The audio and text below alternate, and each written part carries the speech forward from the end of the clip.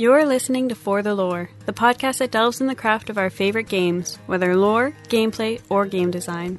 Each week, Roger is joined by Joe and Vince.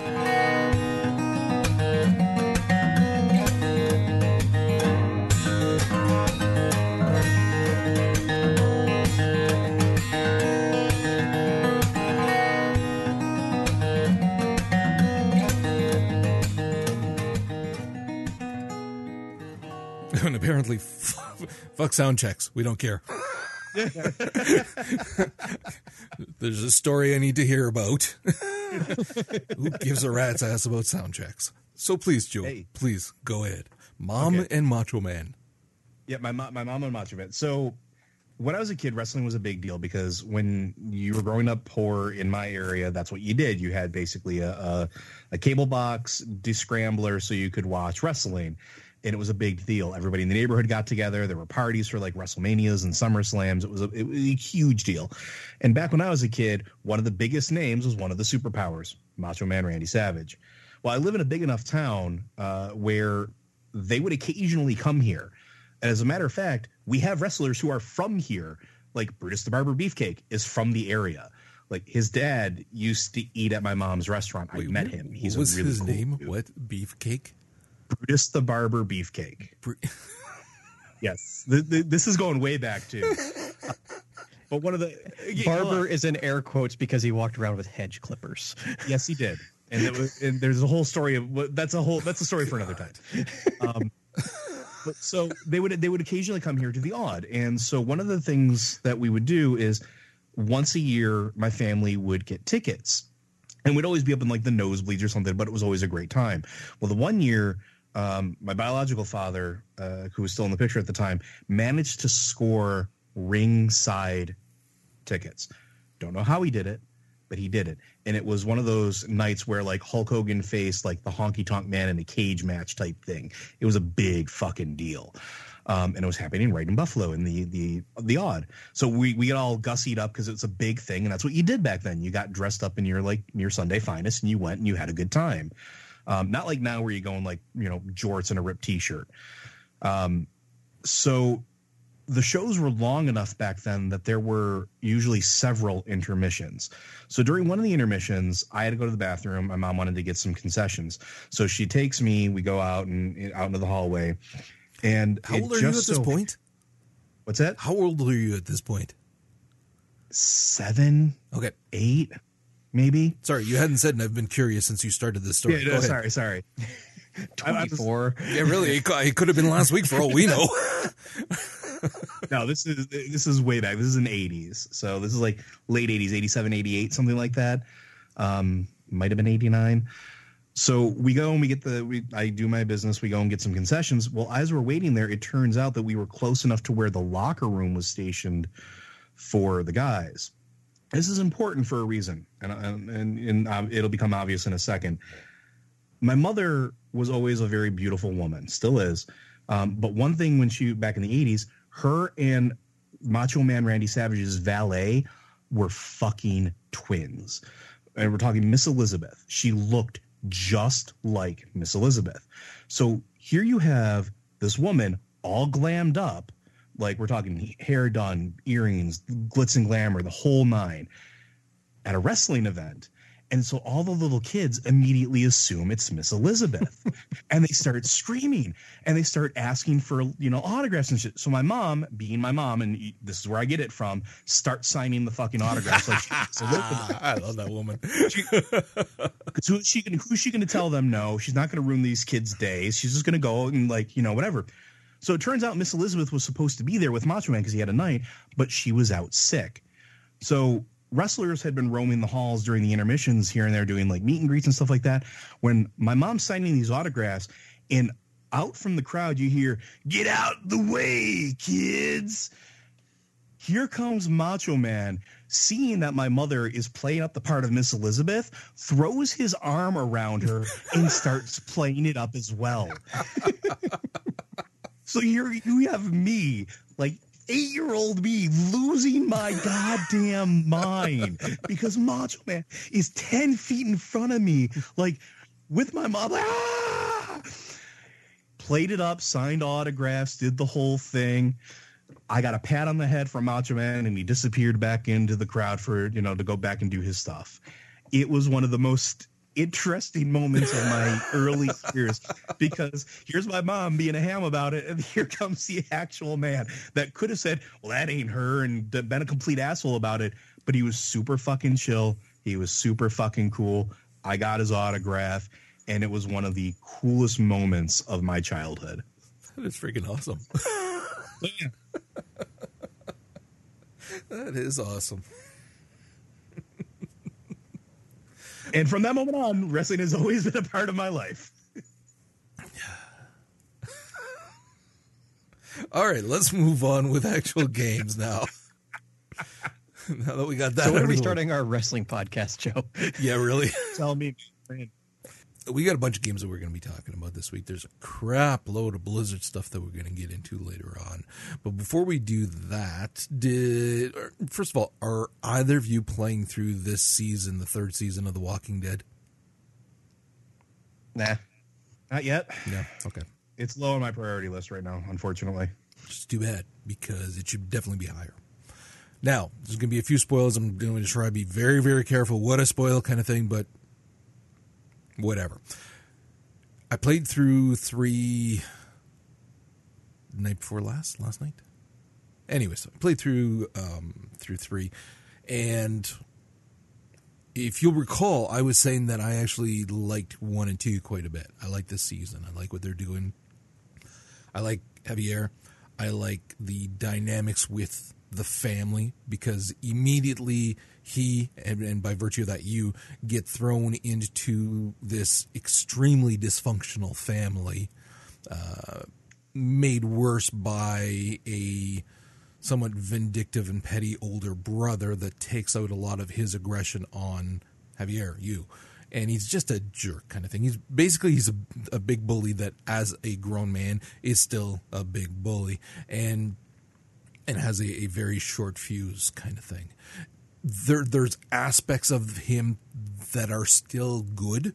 He seems to kind of come around every once in a while and remember that you're his brother, and it's not that he has necessarily tender moments, but he does. There is that brotherly love that still is there. And anybody who has siblings understands that. You don't always get along, but the love is still there. One of the things, just to be a little personal here, but one of the things that I remember of my older sister, the thing that she said to me, in fact, it's probably the only thing that I really remember, and that's when, again, we were both teenagers, both of us pains in the asses, and her statement was, I love you, I just don't like you.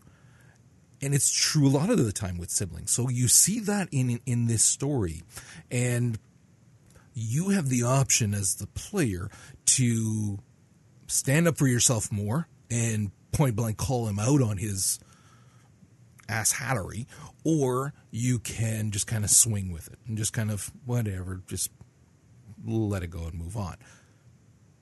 But right from the get-go, you get some stuff with the brother that's like, it goes above and beyond. Like, he really, to the point of being physically abusive towards you. Like, again, yes, there's a lot of pressure because at the beginning, it's their father who is passing away.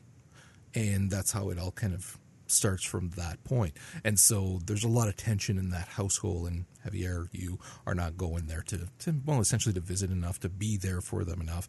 And as is often the case in those kind of tropes, that younger sibling is still always been viewed as the quote-unquote favorite, and there's resentment for that from the older sibling. So again, there's some tropes, but in this case, they're kind of tropes for a reason. Those are things that happen a lot in real life. So now, once you get through the first couple of episodes, and you get to the end of the second episode, again, spoiler here, folks, at this point it is spoiler. By this point, you've traveled around, and much like the other 2 seasons of The Walking Dead, hell, like the comics, like the TV, everything, part of the new landscape of The Walking Dead are settlements everywhere that you can go, and you might be accepted, you might not. A lot of times they're led by ridiculous, evil, mustache-twirling villains, but sometimes there's some regular folks that are just being careful of who they let in and whatnot. So you've found out that there's several different settlements kind of around where you are, including one very large one that's not viewed very well at all, especially when you find out some stuff from Clementine, which once again, those dynamics between Javier and Clementine continue to impress me. And that was for sure in episode 3 as well. Just to sorry to interrupt, quick question. How long is this after season 2? How old is Clementine? Clementine's an early teenager, essentially. Okay. When you get to the end of season 2, she is making her way through the zombie-infested landscape with the baby. And she's still like in her like maybe 12, 13 kind of thing. And then here it's a few years later. So okay. I peg her at maybe 16, but I don't think so. 15, 16. And I mean, she had started getting pretty tough in the second season. You had some options there to be pretty tough, especially in how you treated the new group that you were when you first got there kind of thing, and the people that were giving you a hard time. And by the time you see her in here, this kid is a freaking samurai blade. She is sharp. She's cutting. She knows what she's doing. She does not fuck around at all. Like, when she first meets up with Javier, he's being trying to be robbed or whatever by somebody else. He manages to scare them off, but he doesn't shoot them. And she's behind, and she's eating a fucking apple, all chill, and then takes her gun and tells him, "Put your hands up now." And she's going to rob him. And so that's how you get introduced to Clementine in this series. And then you find out that she was part of that bigger entity that's not seen very well kind of thing. So there's a backstory there that's really engrossing, and you get more of that in this episode, in episode 3. In fact, you get a lot more, and you get some flashbacks where you play as her, so you have, again, a modicum of control in how the story is going to progress and whatnot. So there's some very cool stuff, but then you see the interactions between her and Javier's brother, because that's the spoiler is at the end of episode 2, they're trying to save somebody, and they're going to the settlement, this bad settlement, and who comes out, who's one of the leaders there? Javier's brother. So episode 3 is a lot of the dynamics of the new group that Javier's in. There's not a lot of them, but the new little group, and his brother in this massive settlement, and there's a lot of bad shit going on there kind of thing. So 3 is a lot of, once again, you get to decide what type of person you want Javier to be, because his brother's saying, like, we can deal with this. I know what you're talking about. And that's where you see the moments of, not of sanity, but of the brother that you want him to be, a good guy that's just kind of mixed in with some people that are not good, and he didn't realize it. Or you can take the point of, no, fuck you. You knew who these people were. You knew who you were getting in bed with. You're responsible for this. And so he's trying to get you to just kind of, because he has to work with an upper echelon group of leaders, essentially. And he's trying to get you to just, just relax, be chill. Don't start anything. Don't say anything. I'll take care of the security problems.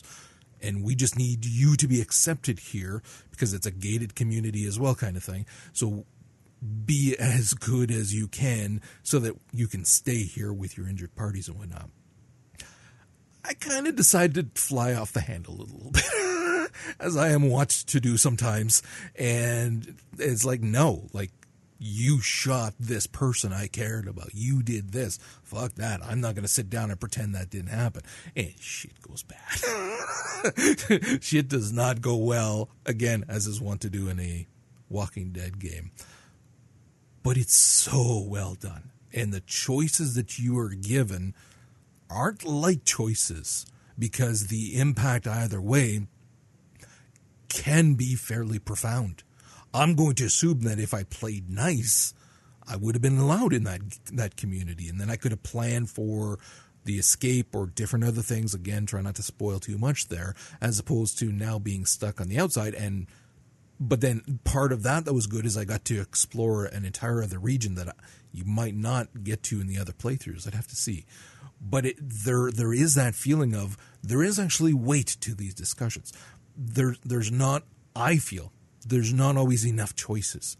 Yes, there's 2 or 3, but as an individual, sometimes you're like, yeah, I wish I could do this or this. But of course, that's all dollars on top of the fact when you're looking at the development of games. I'm really enjoying this a lot. Not as good still as season 1, but that's a pretty high bar. But definitely better than season 2 by a long shot. And just by virtue of the fact that they're being very original with the story to a certain degree, and how you see things with the new character, how he interacts with Clementine and things like that. Really, really enjoy it a lot. So moving on from there now. I can basically be quiet now. You guys can talk. Let's start with Dark Souls 3, because the last DLC came out, The Ring City. Joe, you're still playing this, right? Yeah, I haven't gotten through The Ring City yet, but it is a game that I do still play pretty regularly. What did you think of what you played, at least? It is interesting. So what it's doing here, at least from what I've seen, is some really deep callbacks to some really obscure things from the first 2 Dark Souls games, but also Demon Souls. And that's been sort of the motif throughout Dark Souls 3.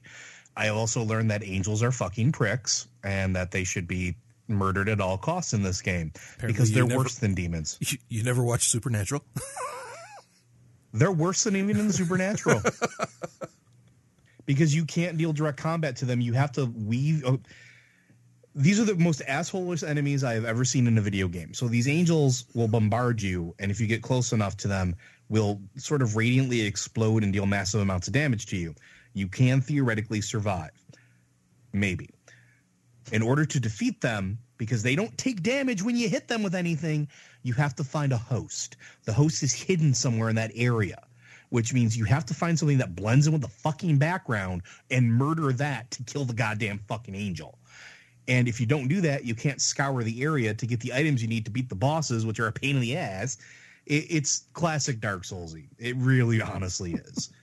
But what's interesting about this to me isn't just that the expansion is good, is what's being spoken about the expansion. Because there's a lot being, I don't want to say sewn up here.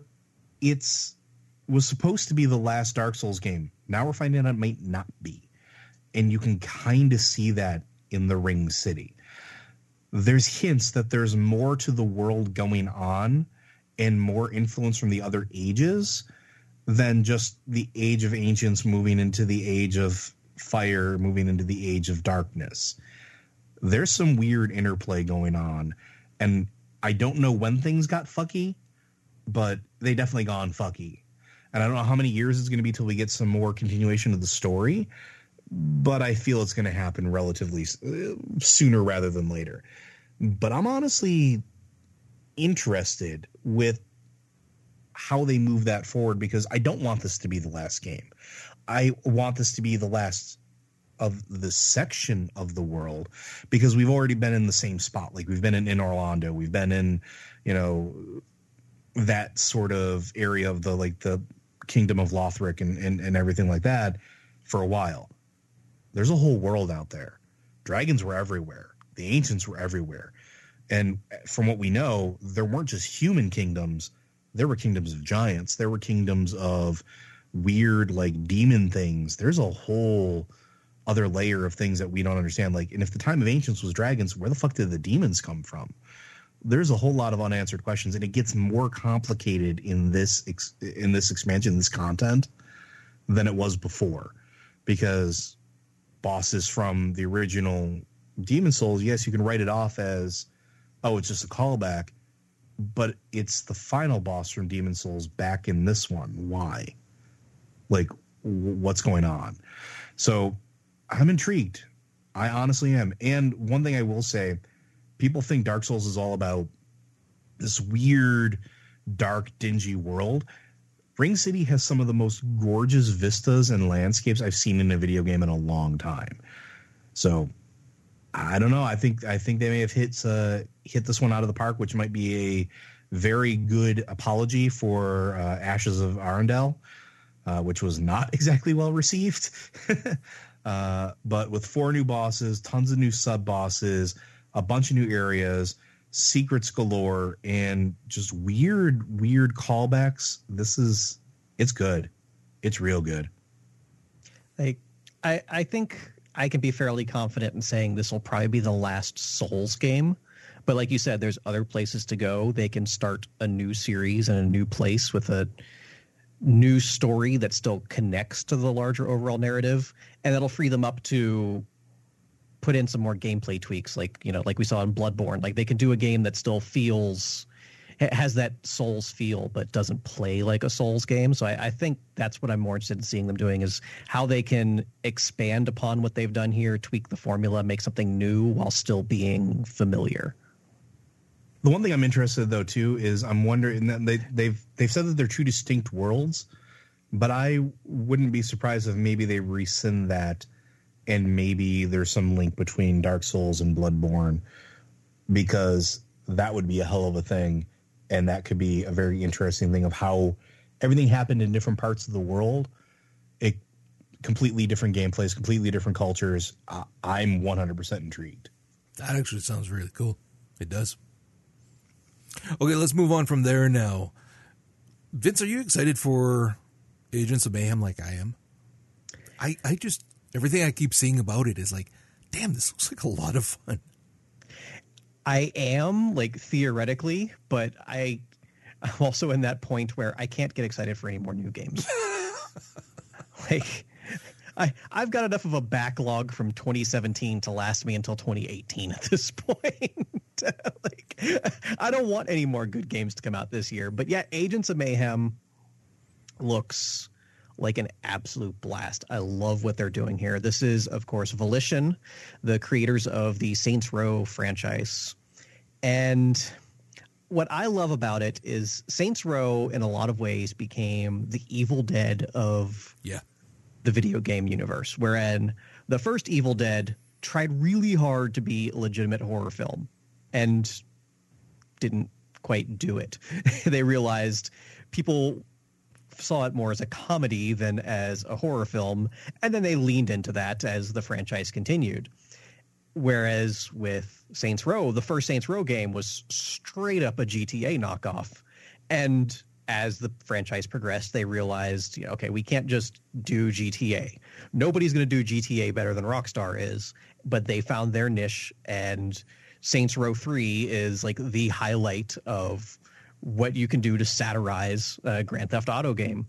And then Saints Row 4 technically continued that, but to me that felt more like a twist on the open world stuff of like Crackdown, Infamous, that sort of genre. So now that they've got Agents of Mayhem, which is very loosely connected to Saints Row, but as they said, it's a new IP, a new franchise that they're taking off, which if you look at some of the press previews, some people really love Agents of Mayhem, some people hate it, and it seems to boil down to how much they want it to be connected to Saints Row. Like, this is really fun, but it should be a Saints Row game. I'm like, whereas other sites who are able to look at it and judge it on its own merits are legitimately impressed by what it's got going on here, because this is now Volition's take on the Hero arena game. So it's, they said it was inspired by Dota and League, but of course it draws more comparisons to games like Battleborn and of course Overwatch. And as they were saying, this game was in development when Overwatch was. So when Overwatch came out, they shit themselves because it's like, oh shit, this is our thing, until they found out Overwatch was multiplayer only, because Agents of Mayhem is designed as a single player experience. So they're going to be 2 different sides of the same coin. And it's going to be a blast seeing just what they can do with that hero shooter formula in comparison to a game like Overwatch. Yeah. So But this, like, the aesthetic they're going with here, and I love what they did with this latest trailer they put out of describing the game as bad versus evil.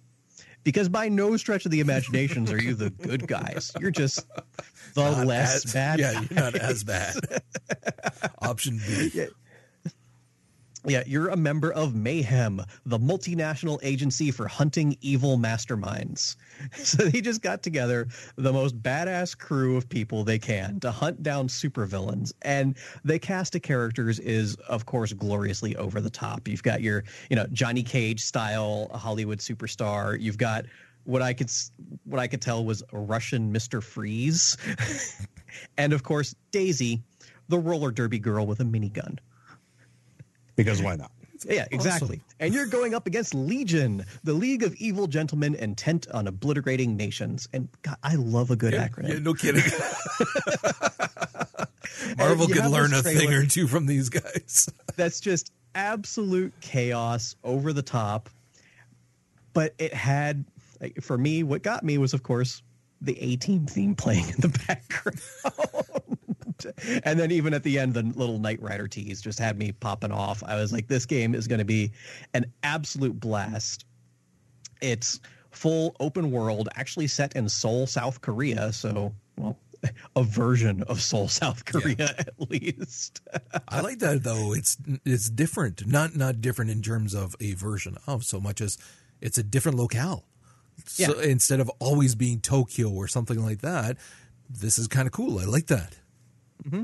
And Seoul is, of course, just a big, multinational melting pot, being a big city and having all these influences from throughout Asia and the West and everything all coming together in this big city, which is where you have this multinational cast of characters and crazy over-the-top supervillains. It's a great setting for this type of game.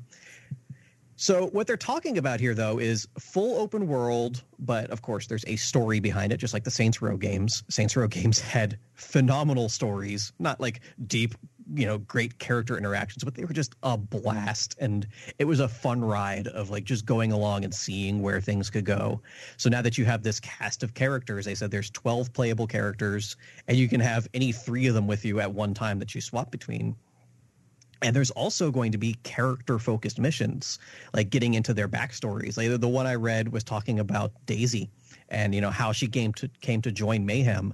And the entire mission is told like The Hangover, where she actually didn't remember and had to backtrack her steps to figure out how she got to join this organization. So there are going to be a lot of really interesting things. Like some of the stuff, like even the press that was positive on the game said like some of the character stuff, like they're fun characters, they're interesting, but it's they're not good people, so you're going to have a little difficulty maybe relating to them and getting into their deep backstories, if you will. But I'm not going in expecting, and yet you watched this trailer and thought, I have finally found my people. Exactly. Like this is just going to be an absolute blast. Like by no means am I going to pick it up when it comes out. God, it's coming out August, I think they said. I don't recall. Yeah, it's soon. Yeah, August. Because we first heard about this about 2 years ago at E3, I think it was, and then haven't heard a word about it since.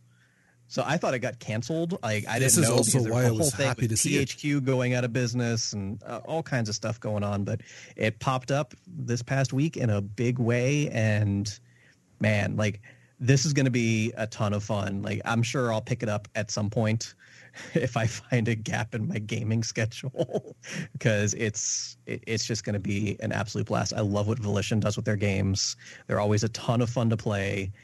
If you just want to like sit back and enjoy yourself for a time, you have a hard time finding anyone better. I'm really looking forward to this. I'm in the same boat as you are too. Of course, I'm doing that a lot more with games now too. I'll wait. It'll go on sale eventually, and then I'll pick it up. But god damn, does it ever look like a ton of fun? And we've gotten a few too many serious games as of late.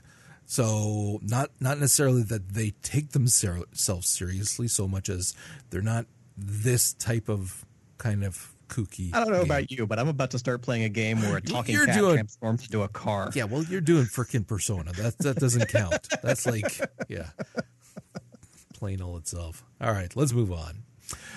Joe, you wanted to talk about Total War, Warhammer 2.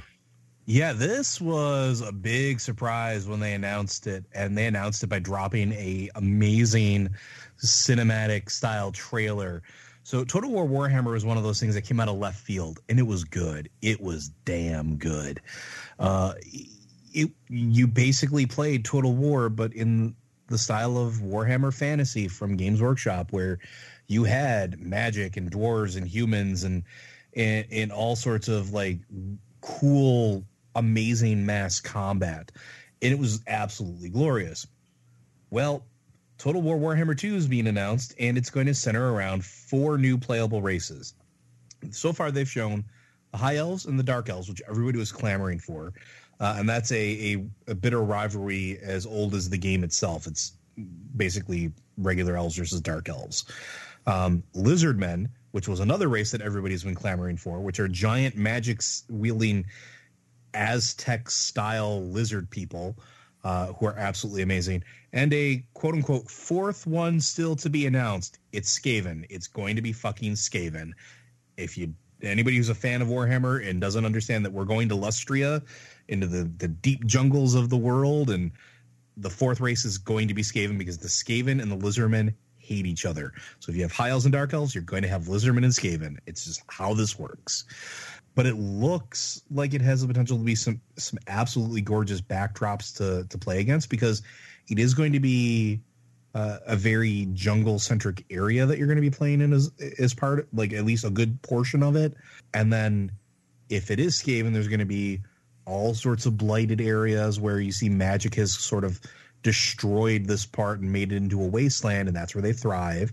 You're going to have the High Elven areas, which are these beautifully crafted cities of, light and magic, and Dark Elves, which are all about bringing the pain and serving the dark gods. So that's going to be really cool. The interesting thing here is that there's going to be a new narrative style of campaign. They haven't really detailed what it is, but as you play through each of the 4 races, there's going to be a more deeper story that's going to be kind of conveyed. And I dig that, because first one was just about war. Now they're actually starting to put that narrative that has been present in Warhammer for years into the game itself. I'm okay with that. And the cool thing about it is there's going to be apparently hundreds of hours of gameplay.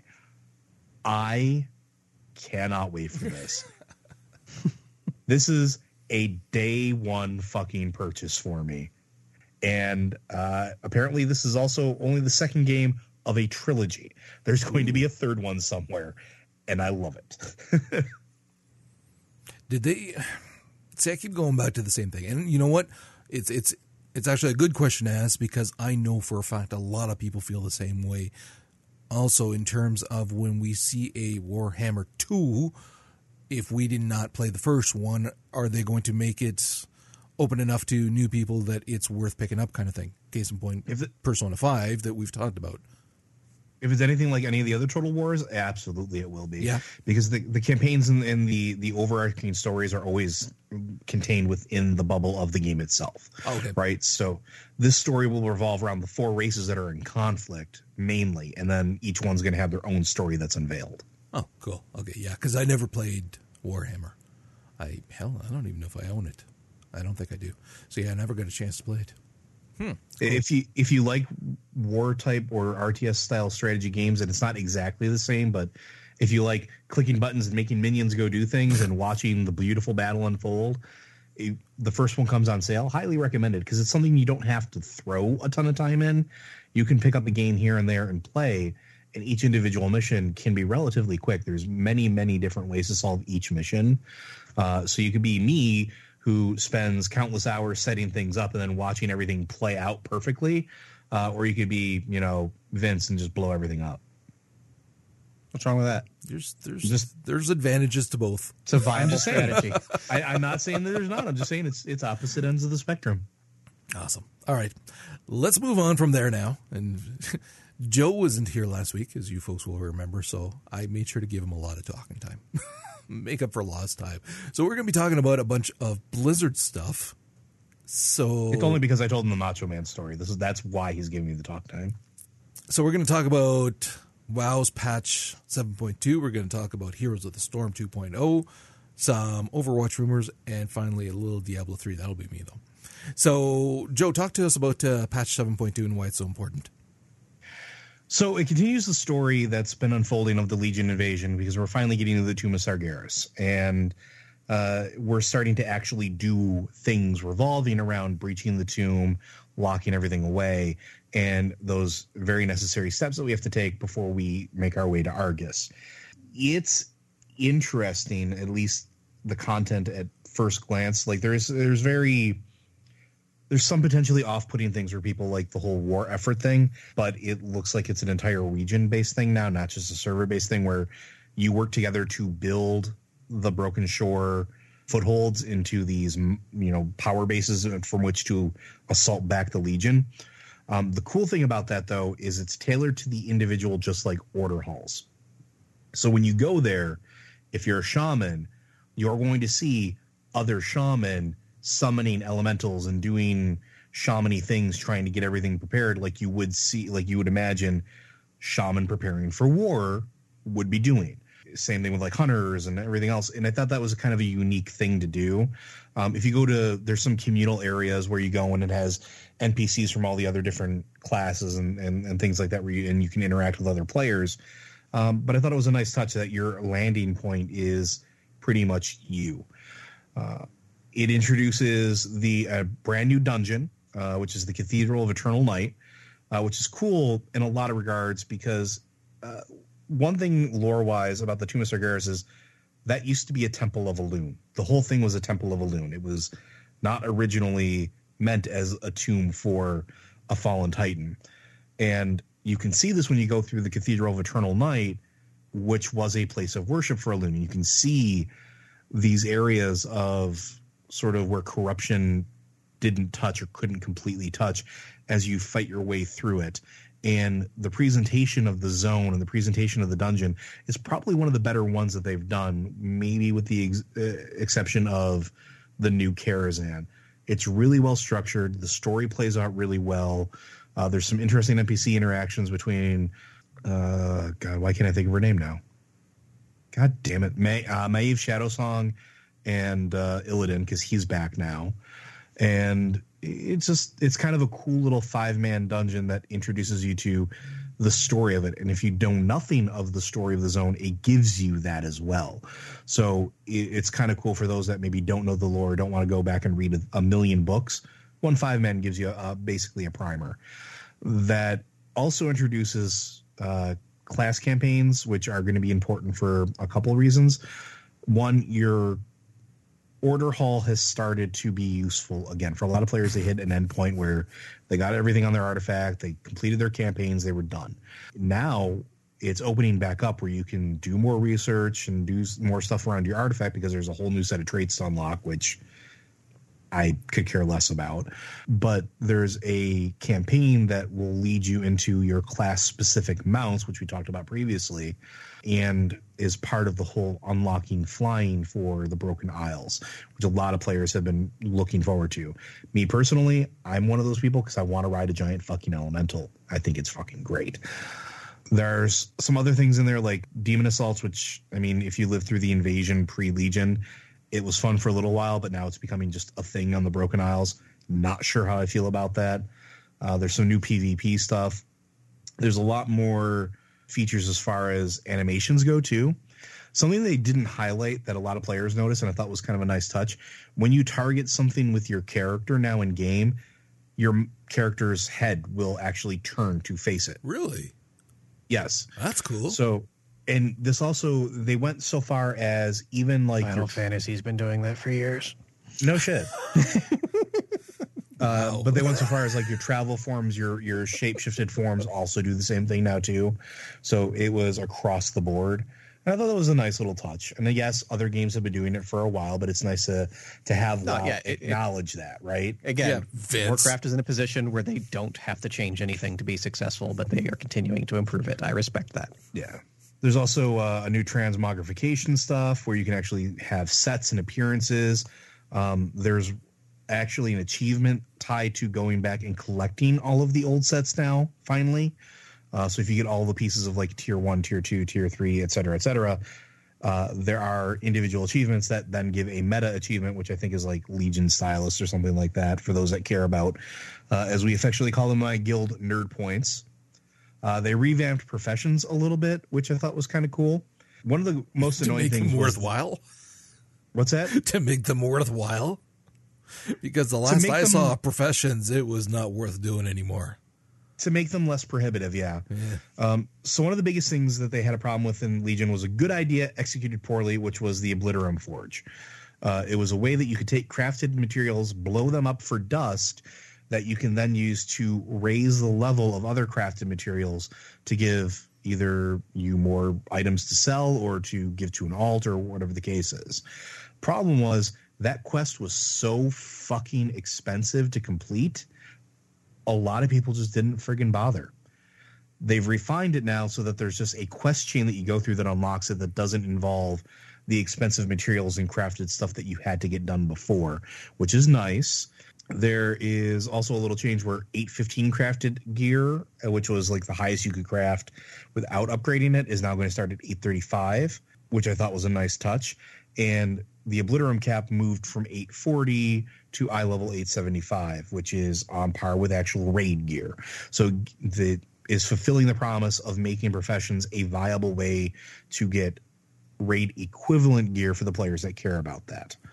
I think that was nice. It's probably a little too late, but it's there.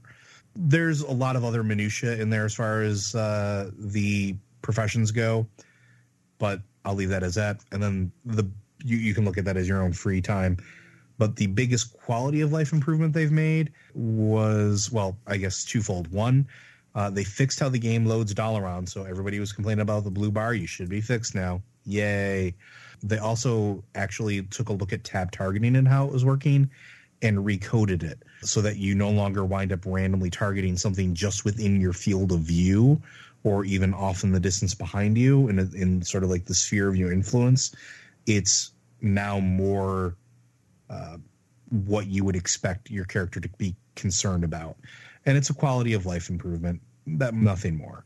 For hunters. Basically for hunters. Because that is the one thing with hunters. Invariably, whether you're playing one or in a group with one. Motherfucking, at least once per dungeon. Oh, sorry, my bad. Didn't mean to pull. You motherfucker. Yep. Yes. That still happens to this day. The last thing I'm going to talk about real quick is kind of a cool thing that I think it's one of the best things they've done dungeon-wise. So Karazhan was released as a mythic-only dungeon, which I thought at the time was a really dumb idea. Because they revamped Karazhan. It was a completely new experience, and it was fucking amazing. It was probably one of the best experiences I've had in 5-player content in a very long time. By making it mythic only, it was so prohibitive and tuned so highly that it was very difficult to get groups to do it unless you had a group of friends or guildmates that were specifically looking to do Karazhan. They've taken it and they've split it into 2 parts, lower and upper Karazhan, if you want them to be, where you can actually queue as a heroic, and they've tuned it appropriately. So players can actually experience the new Karazhan and story, which is actually really phenomenal. And if you haven't done Karazhan, I highly recommend queuing for them and giving them a shot. Along that same vein, they did the same treatment with the Archway and Court of Stars, which were hands down 2 of the best dungeons they've ever crafted. Court of Stars is a D&D experience. It is not just a beat-em-up dungeon. There is actually an RPG element where you get to play a detective in the game and figure shit out. Yes, there are ways to circumvent that if you have certain classes, but if you care about that type of stuff where you can like experience the content as if you were your character in full immersion, Court of Stars is probably the closest thing you're going to get to D&D inside of World of Warcraft, and it is really well done. They've taken both of those and made them heroics, so now you can go and experience them without having to worry about them being mythic only and being gated by weird reputations that take forever to grind. So good on them for doing that. I wish they would have done it sooner. And if you haven't experienced either of those and you're even remotely interested, take the time and do it. especially Court of Stars. It is a fantastic dungeon experience. Okay. You know what is funny, because I was hearing freaking Pizza talking about getting back in, and it was like, you know what, if it wasn't for the fact that it's so fucking expensive to buy a token now, they're like closing in on 100,000 gold. And again, I'm not paying $22 a month for a membership. I was like, I would love to go back in just to dink around again. Nothing serious, but just it's that game that's fun to go back into and just, create a new gnome warlock for the fuck of it, or do something else, or go on your mains and accomplish something, or run old dungeons or whatever. It's just, again, prohibitive at this point to try to use a token system, and I'm past the point of wanting to pay for subs anymore. So it's like, I guess I won't be playing for a while. What's funny is, she plays on her laptop when she's sitting next to me on the couch. And, for the most part, I'm just like, yeah, okay, whatever, Warcraft. But this weekend, she started up that Warlock, which, as you know, is kind of my jam. I'm like, huh.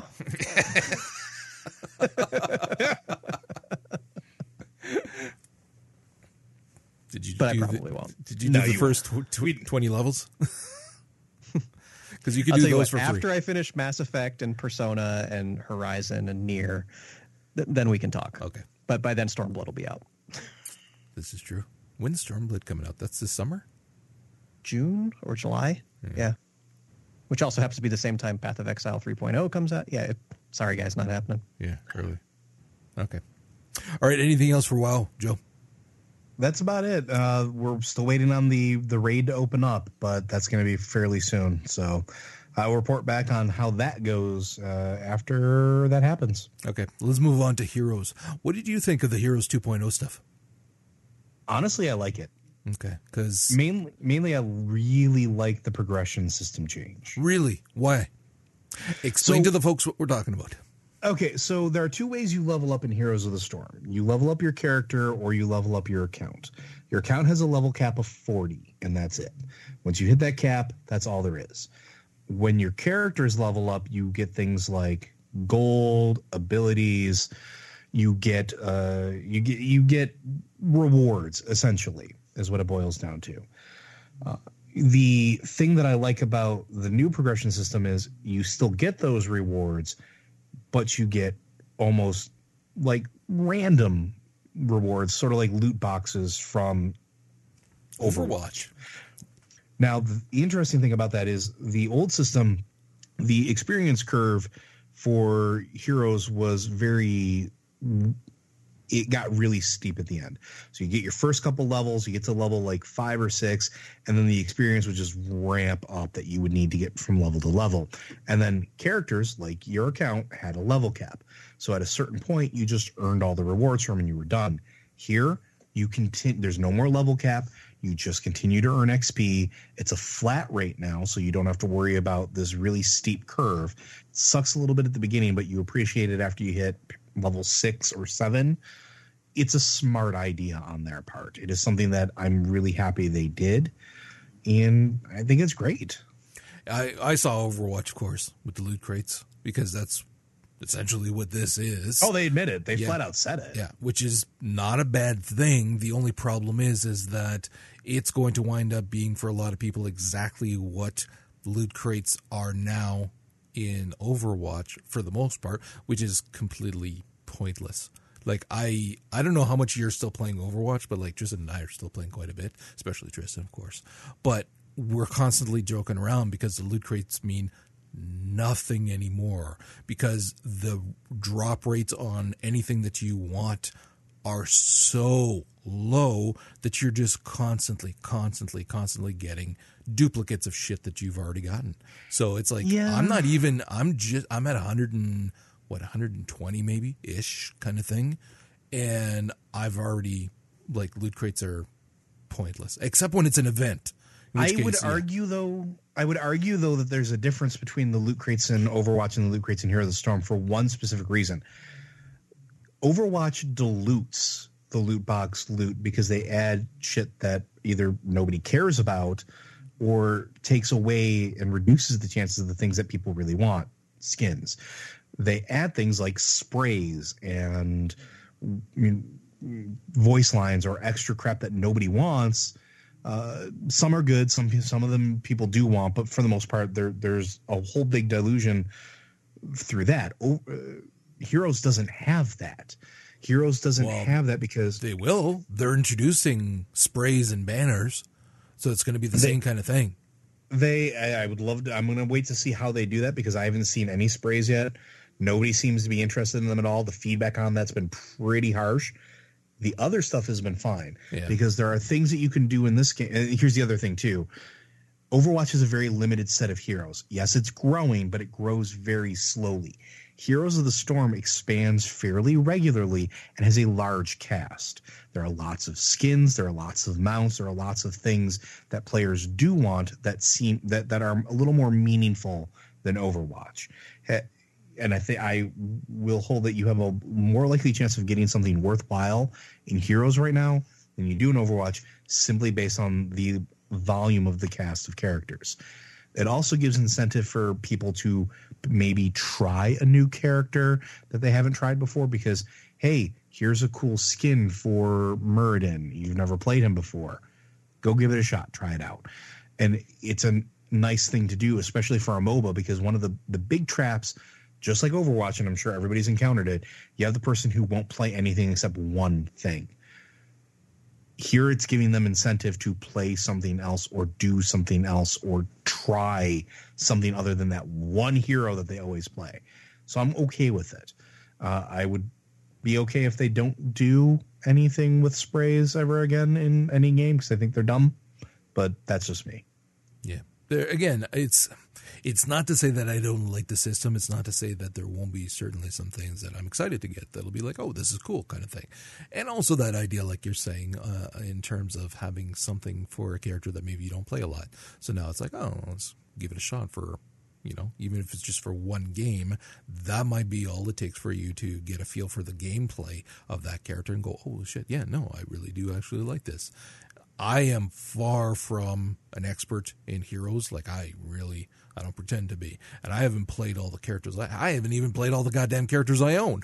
So, and every once in a while, I'll be playing with Tristan because that's who I always play with.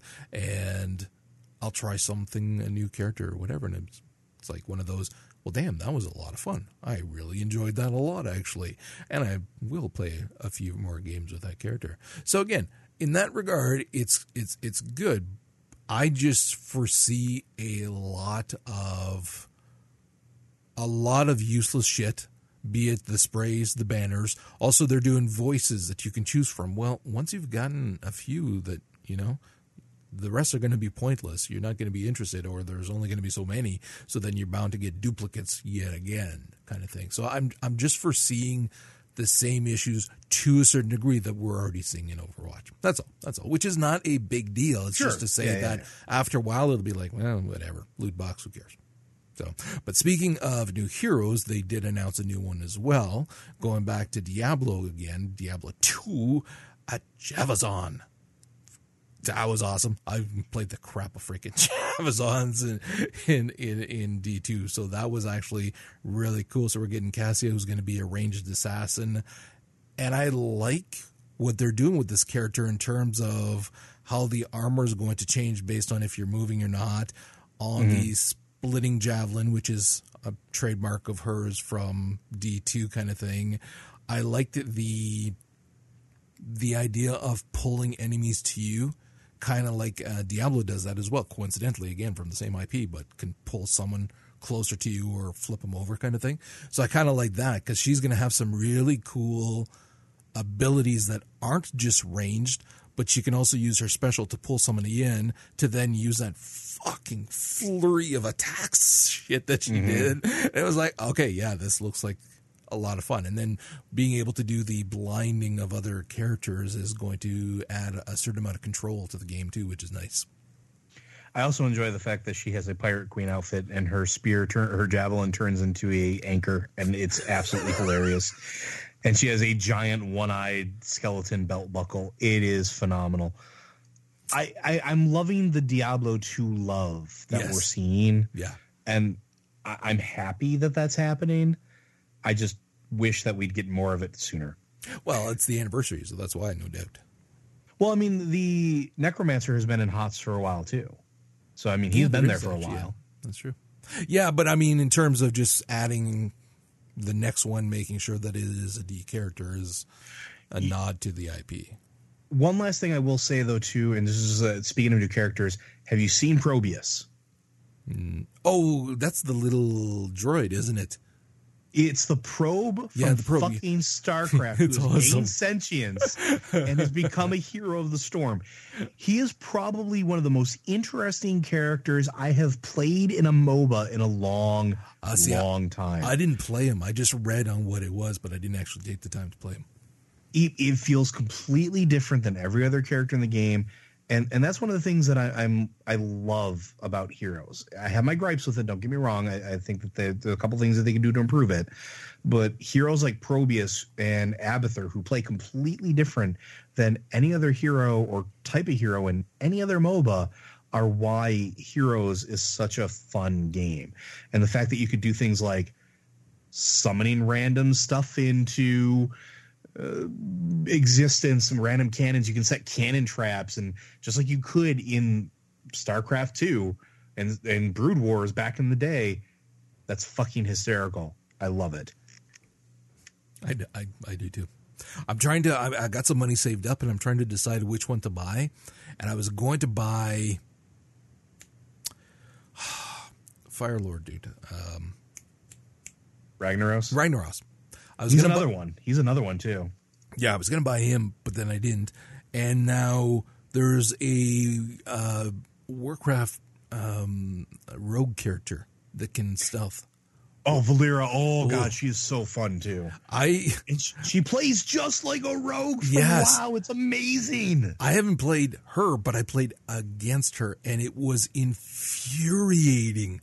And I told Tristan, I said, that character is annoying. And he said, she's always annoying on the opposite team. Always. And I went, I'm buying her. Anything that infuriates the opposite team, that's what I want to be playing as. So, yes. Yeah, I'm dying to pick that up because it looks like so much fun. And again, that's another cool thing because they added she uses combo points, and that's a cool concept for something to do in an MMO because rogue combo points, you have to manage another resource on top of your energy and others. Stuff like that is cool, and that's why I will keep playing Heroes of the Storm, and I play it fairly regularly. So 2.0, keep giving me new heroes, keep giving me loot boxes with shit that makes me want to play other heroes. We're good. All right, you mentioned Diablo, and the new season 10, dropped on Friday night. And actually, I played with Tristan. We both decided on going with Witch Doctors because it's the Zenimasa set, which makes you have like an army of fetishes and shit.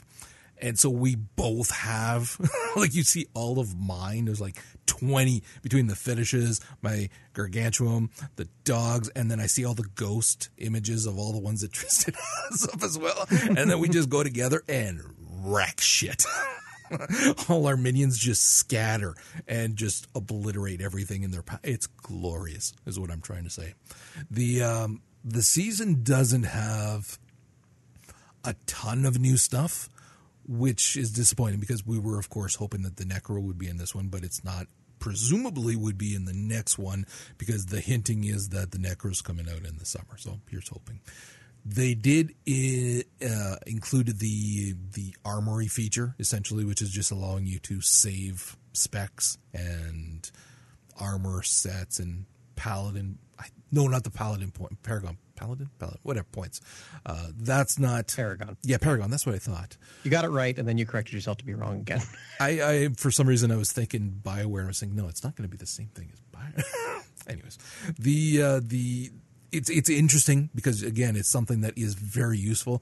Though it's one of those things that is very useful once you've gained quite a few Paragon points and are farming a lot more different things, be it the rifts or the greater rifts, or you are power leveling clan members kind of thing, which is one of the things that we like to do a lot kind of thing. So, because everybody likes playing alts. And other than that, I mean, there's not a ton. I know there was a lot of other things that they put in, some being just, quality of life, little improvements and whatnot. But We're just playing because I was talking to Joe about this before. Tristan and I pretty much figured out how Diablo 3 works for us.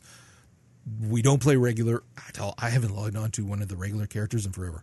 Mailbox is probably full and shit is just getting deleted because I could give a rat's ass what's on regular. Season comes out. We play for 2-3 weeks. We level up our characters, do everything that we want in terms of the seasonal journey, and then we stop before we're fed up with the game. And then wait a few months. Next season comes out, rinse, repeat with a different character. So in that regard, it works for us and it's fun. Case in point, again, I was playing before the podcast. We're still having a lot of fun in it in those chunks, and this season's no exception. Yeah, that's good to hear. I just can't get back into it. Like, I think I burned myself out. Well, that's what happens. And it's not until you go back in that you realize, damn, you know what? They fucked up so bad when the game first came out, but once they started tweaking it and fixing it, taking out the stupid shit from originally put in, it is good for what it is. It's a lot of fun, and especially the seasonal stuff. The one thing that I will say is that I find that you reach that point in the seasonal stuff where, because it's all in terms of chapters and you got to get a whole bunch of achievements within each of the chapters to unlock stuff, there's that point where you have to be pretty hardcore, and it's like there's no point going on otherwise. And once you need like the perfect layout with the perfect mobs. Yeah, yeah. When you are looking at the higher end stuff, so if you can't grind, rifts for 100 goes at a time, forget about it. Well, yeah, and that's the thing. You do need to grind, not just to get the better gear and whatnot, but also to level up your gems. Well, you have to do that by doing rifts to get the keystones that you need to do the greater rifts, and then you got to farm the greater rifts. So there reaches that point where, okay, this is it. Like I always reach the chapter that would unlock a new stash tab for me, which I would love to have, but that's the point where I was reaching. It's like, no, I'd have to farm for weeks on end just to level up one character to be able to do this and unlock a stash tab. And it's like, no, fuck that. I don't have the patience for it. But for me, that works. And now like I said, we enjoy it. We run in, we do a whole bunch of shit for a few weeks, and then we're done. And in that regard, it works. So now moving on to Overwatch. Actually, there was just a rumor that dropped today, actually right before the show. I was showing Joe about Overwatch and possibly what we might expect for another event coming through. It was interesting because over on their Facebook page, they opened up there was an image, right? And the image was the Overwatch Mission Archives, which was the Kings Row Uprising, something that happened. We know about this, which happened 7 years prior to the events of the current game. And it says that it is a current security clearance confidential that will be declassified on April 12th. It is surrounded by images of what looks like one of the Omnic plants in the right-hand side. It looks like possibly an image of Sombra behind that, and another image which has a mandatory Robot Registration Act, which we know that the UK has been trying to do for a little while, at least in terms of the game, which is part of the whole problem. I'm really curious what that could be. I mean, it could totally be 6 Bastions versus 6 Bastions, which I will lose my goddamn mind. But I don't know how they would do it. There's a lot of Omnics now as heroes, if you think about it. You have, besides Bastion, you now have Orisa. You now have, why can't I think of his name now? Zenyatta. And, I mean, essentially Genji is about as close as you can get. I love that you had to say, in terms of the game, the Registration Act, because this might be something that's actually, if Brexit and Trump can happen, there might be an Omnic Registration Act. Got to document those illegal robots, Roger. Those filthy illegal robots. You know what? We keep talking about this in terms of that excitement that you get at these fucking hints, and they know it. They know it. That's why they drop shit like this, so that we're all like, ooh, does it mean this? Ooh, maybe this, maybe this. And we're not always Well, as to be excited fair, we've with been rewarded for that for a lot with the ARG That's what stuff I'm that they've been saying. doing and the hidden shit. Yeah, Dude, the idea of an event that is humans versus Omnics, whether it is a flashback to something that happened before or some development of now, which again, the shit that's happening at the airport there for Orisa, there's something going on there. There's a lot of bad blood. But if they were to spill that over into an event where it's, again, humans versus Omnics, and then you have the restrictions on the teams, which would then force players to potentially be playing outside of their comfort zone and try different classes or different characters and see if there's something that you like. Whether it is it would have to be an arcade event, obviously, because they wouldn't be able to do that for regular old play. But, man, that would be phenomenal. I would play the shit out of that and give us a ton of customized stuff for the loot boxes, and finally the loot boxes will mean something, because man, I would love that. imagine Omnic skins for all of the characters. You know what I want to see? Yeah, but imagine a whole bunch of Omnic skins that are damaged from being in war. So you have, a skin that has the arm that is partially busted out, some sparking wires, whatever, faces of the characters that have been damaged, or whether both humans, humanoids, as well as the Omnics, and showing them as showing the actual effects of war. Not as gruesome, obviously, but this is hard-won victories. I would love to see that. We don't have to wait too long, luckily. Because that's like not next week, but the week after. So that's going to be awesome. Over a week. Yep. Yeah. Can't wait to see that. Okay, so that's going to wrap it up for this week. Thank you very much for joining us. Joe, great to have you back on the episode. And thank you again to Chestnut for pinching in for you last week. That was awesome.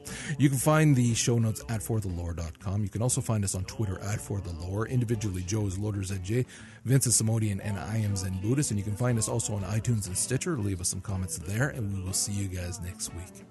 Come on and be my little good luck charm. Hey, you sweet delight. I want a good luck. Thank you for listening to For the Lore. Each week, the show is broadcast live on Mondays at 7 p.m. Eastern. Stop by forthelore.com/live to join the conversation and have your thoughts discussed on the show.